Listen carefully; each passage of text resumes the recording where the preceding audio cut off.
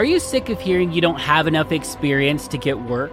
Visit iapath.com to get the first part of our auto damage certification for free. Hello and welcome to the Independent Adjuster podcast by IAPath. My name is Chris Stanley, and we're here to help you figure out how to get work in this industry and ultimately how to claim your life.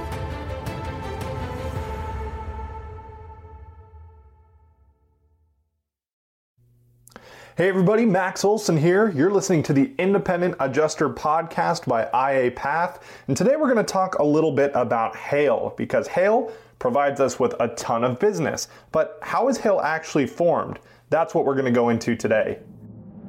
So here's the question. How do independent adjusters and appraisers like us, who can't hide behind corporate logos, processes, and profits, who are spending our own money and reputation, how do we work in a way that lets us get work, assignments, deployments, and more income without wasting time or money in this world of insurance while we stand out in the crowd? That is the question, and this podcast will help guide you to the answers. My name is Chris Stanley, and this is the Independent Adjuster Podcast. Join myself and other independents on the path to non-corporate success in the insurance industry. We are IAs. All right, everybody, let's get into it. We're talking today about hail, and man, hail seems like the furthest thing from my mind right now. It's about 20 degrees here in Oklahoma City. We've had ice the past few days, causing a lot of accidents, even some major 100-plus car pileups in Oklahoma City, Dallas area, so a lot of work coming from that. But on average, we'll get our first hailstorm here in about a month. Usually we'll get at least one hailstorm in March somewhere in the state, sometimes more. We had a couple hailstorms last March that got me a little bit busy. Then as we got into April and May, they just kept coming one after another. It was a crazy year for hail in Oklahoma last year. Not a ton in the metro area, mostly out west. Places like Elk City got battered with baseball-sized hail a couple different times in May and April. It was just pretty crazy. But how is hail actually formed? Now, we're not going to go into some intense meteorological discussion. We're just going to try and give you a baseline understanding of what sort of things we're looking for when we're talking about a large hail event.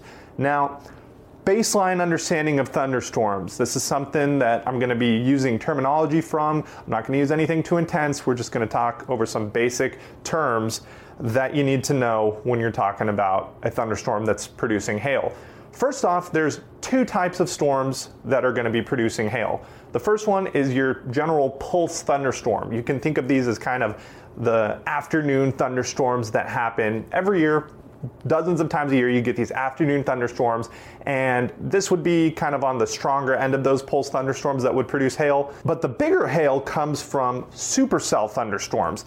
Now, what is the difference between the two? A basic afternoon kind of pulsing thunderstorm and a supercell thunderstorm?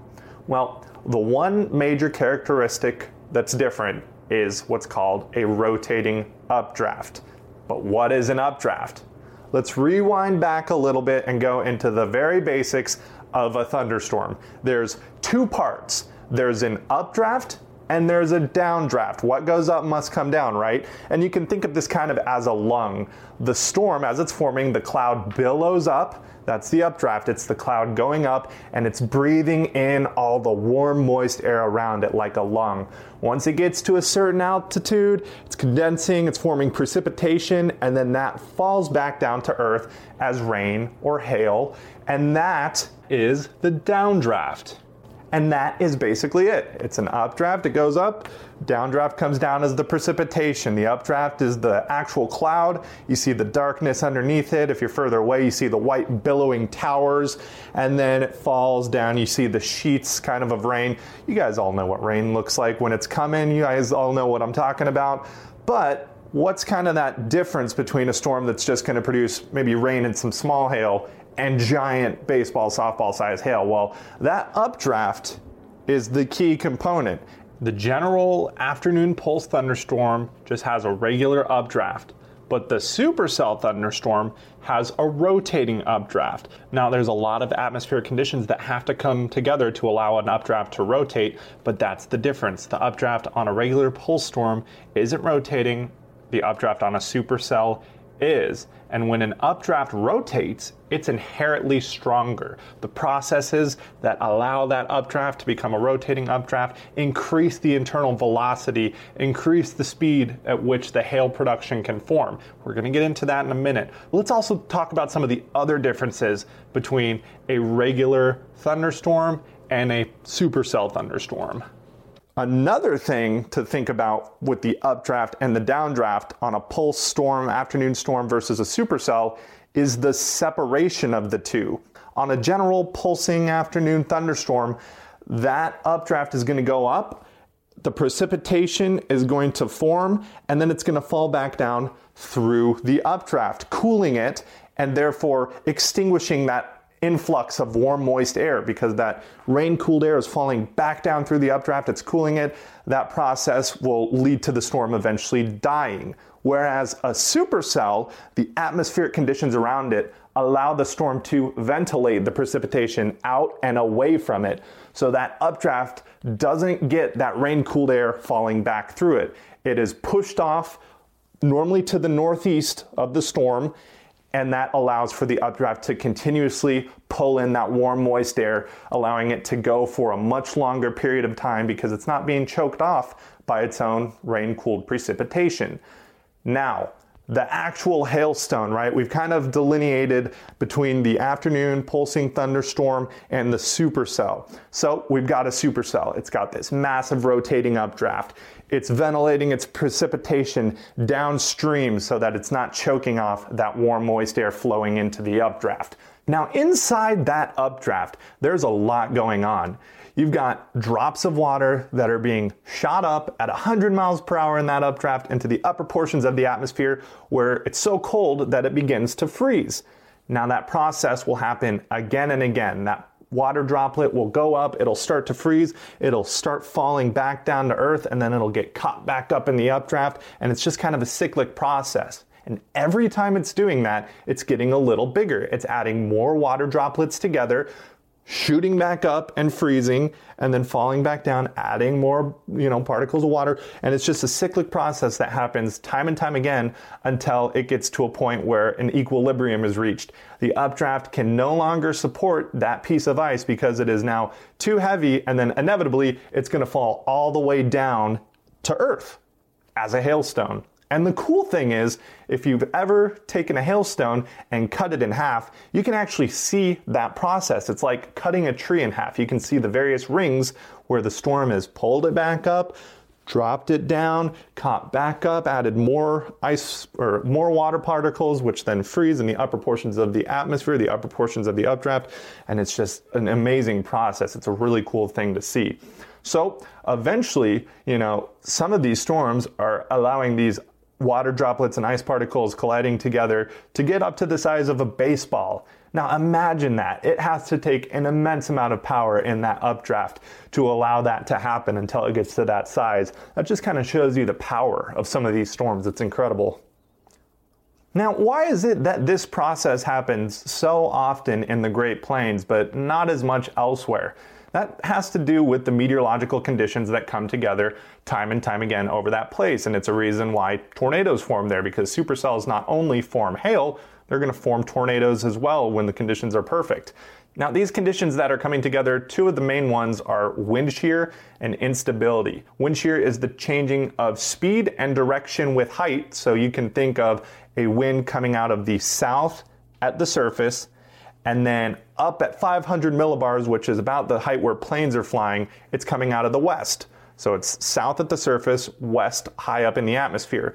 That's a change of direction with height, and usually the winds at the surface will only be 5 to 10 knots, where the winds up at 500 millibars, where planes are flying, will be 60, 70, 80 knots. So that changing of wind speed and direction with height is called wind shear. That's what helps create that supercell. And then instability is kind of what gets the whole thing going. It's like the juice in the atmosphere. And once a fuse is lit, So maybe a cold front's coming through, or there's a dry line, or there's a boundary, there's, a collision of air. That's what sparks the storm. Then it sucks in all that instability or that warm, moist air. The wind shear shapes the storm for it to be able to rotate and ventilate that precipitation away from it. And you just kind of have this perfect concoction that allows this to happen. Now, you can get large hail just about anywhere. It's just the frequency of that pattern unfolding happens most commonly over the central United States. You got the Rocky Mountains to the west. You got the Gulf of Mexico to the southeast, providing that warm, moist air. These systems come over the Rocky Mountains and they deepen, they pull in that warm, moist air, and that's kind of how you get that stage set time and time again for severe weather. And there's a lot of other ways that these storms can form, but basically what I'm getting at is this can happen anywhere. It just happens a lot more frequently in that region. We've seen hail, that big. We've seen golf ball size hail larger in Phoenix, Arizona. We've seen it happen in southeastern states and the Northeast. It just kind of takes the right setup, the right conditions coming together to allow that to happen. But a lot of times you'll see these conditions coming together over Texas, Oklahoma, Kansas, Nebraska, the Dakotas, Minnesota, Iowa, Colorado, Wyoming, Montana. These are the regions that are seeing hail a lot. And I have been to hailstorms here in Oklahoma City. I've been on hailstorms in Dallas, hailstorms in Midland.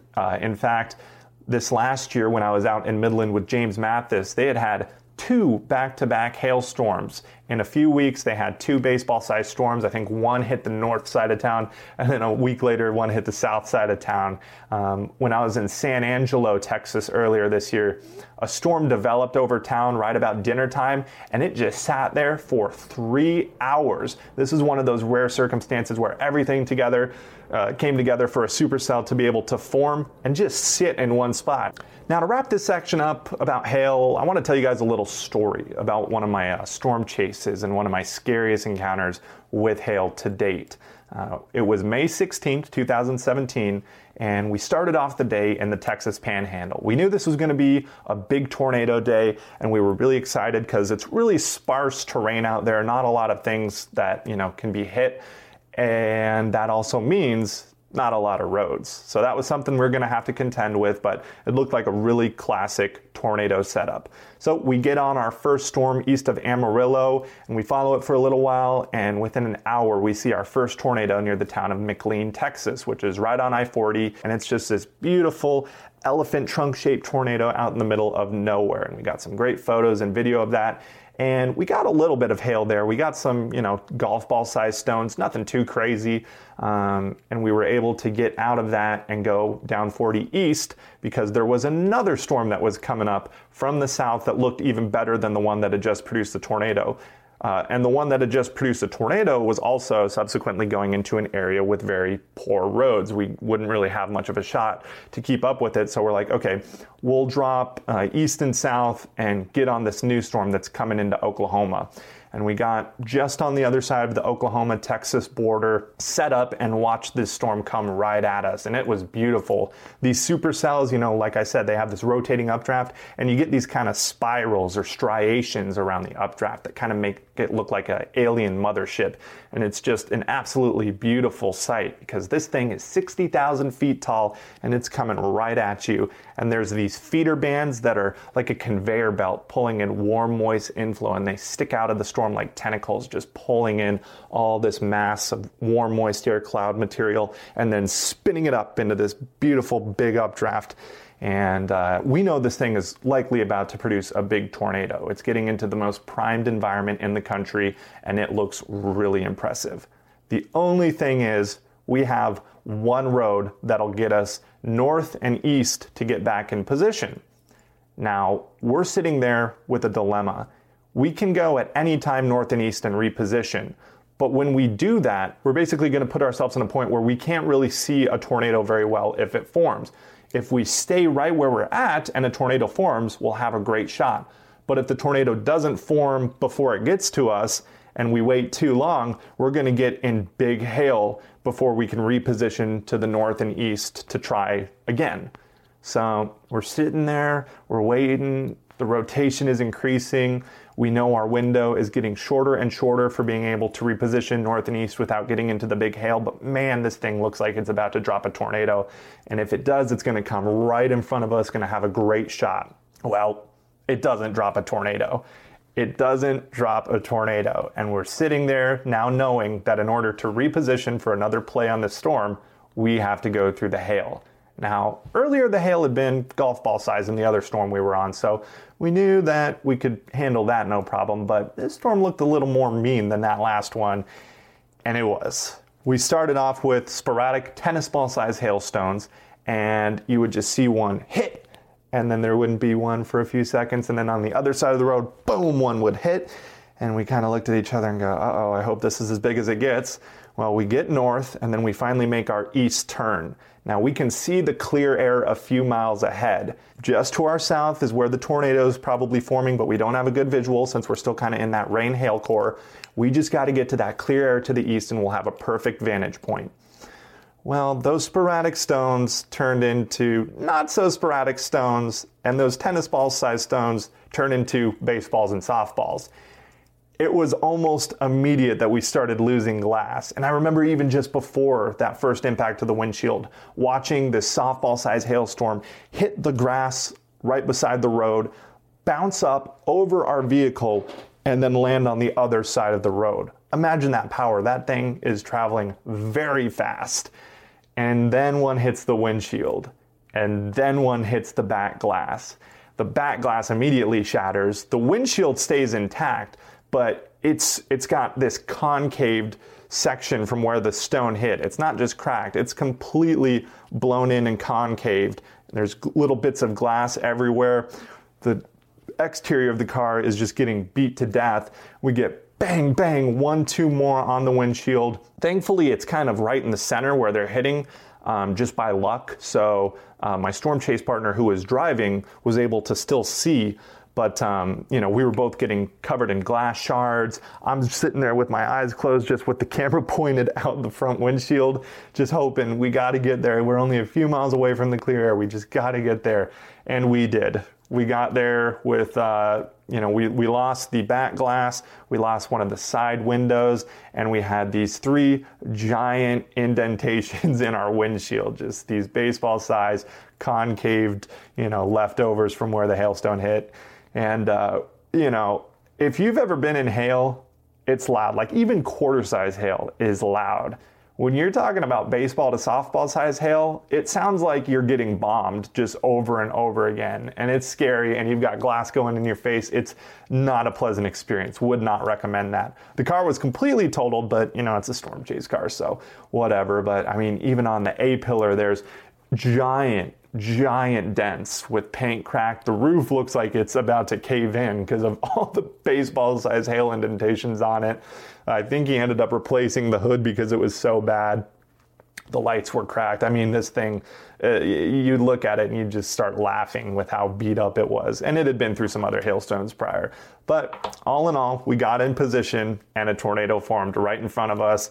It was, overall good chase, other than the fact that, we had a nice bill for getting some new glass because the next few days were going to be really active. We wanted to be storm chasing, and we couldn't storm chase with no glass. We had to go get that fixed, but that was definitely one of the scariest hail intercepts that I've had so far. So anyways, guys, hopefully now you know a little bit more about hail. We kind of talked about the basics of, types of thunderstorms, how the hailstone is actually formed, areas that receive more hail than others, and then a story. So that is it for this week's episode of the Independent Adjuster Podcast. Thanks so much for tuning in. We'll catch y'all on the next one.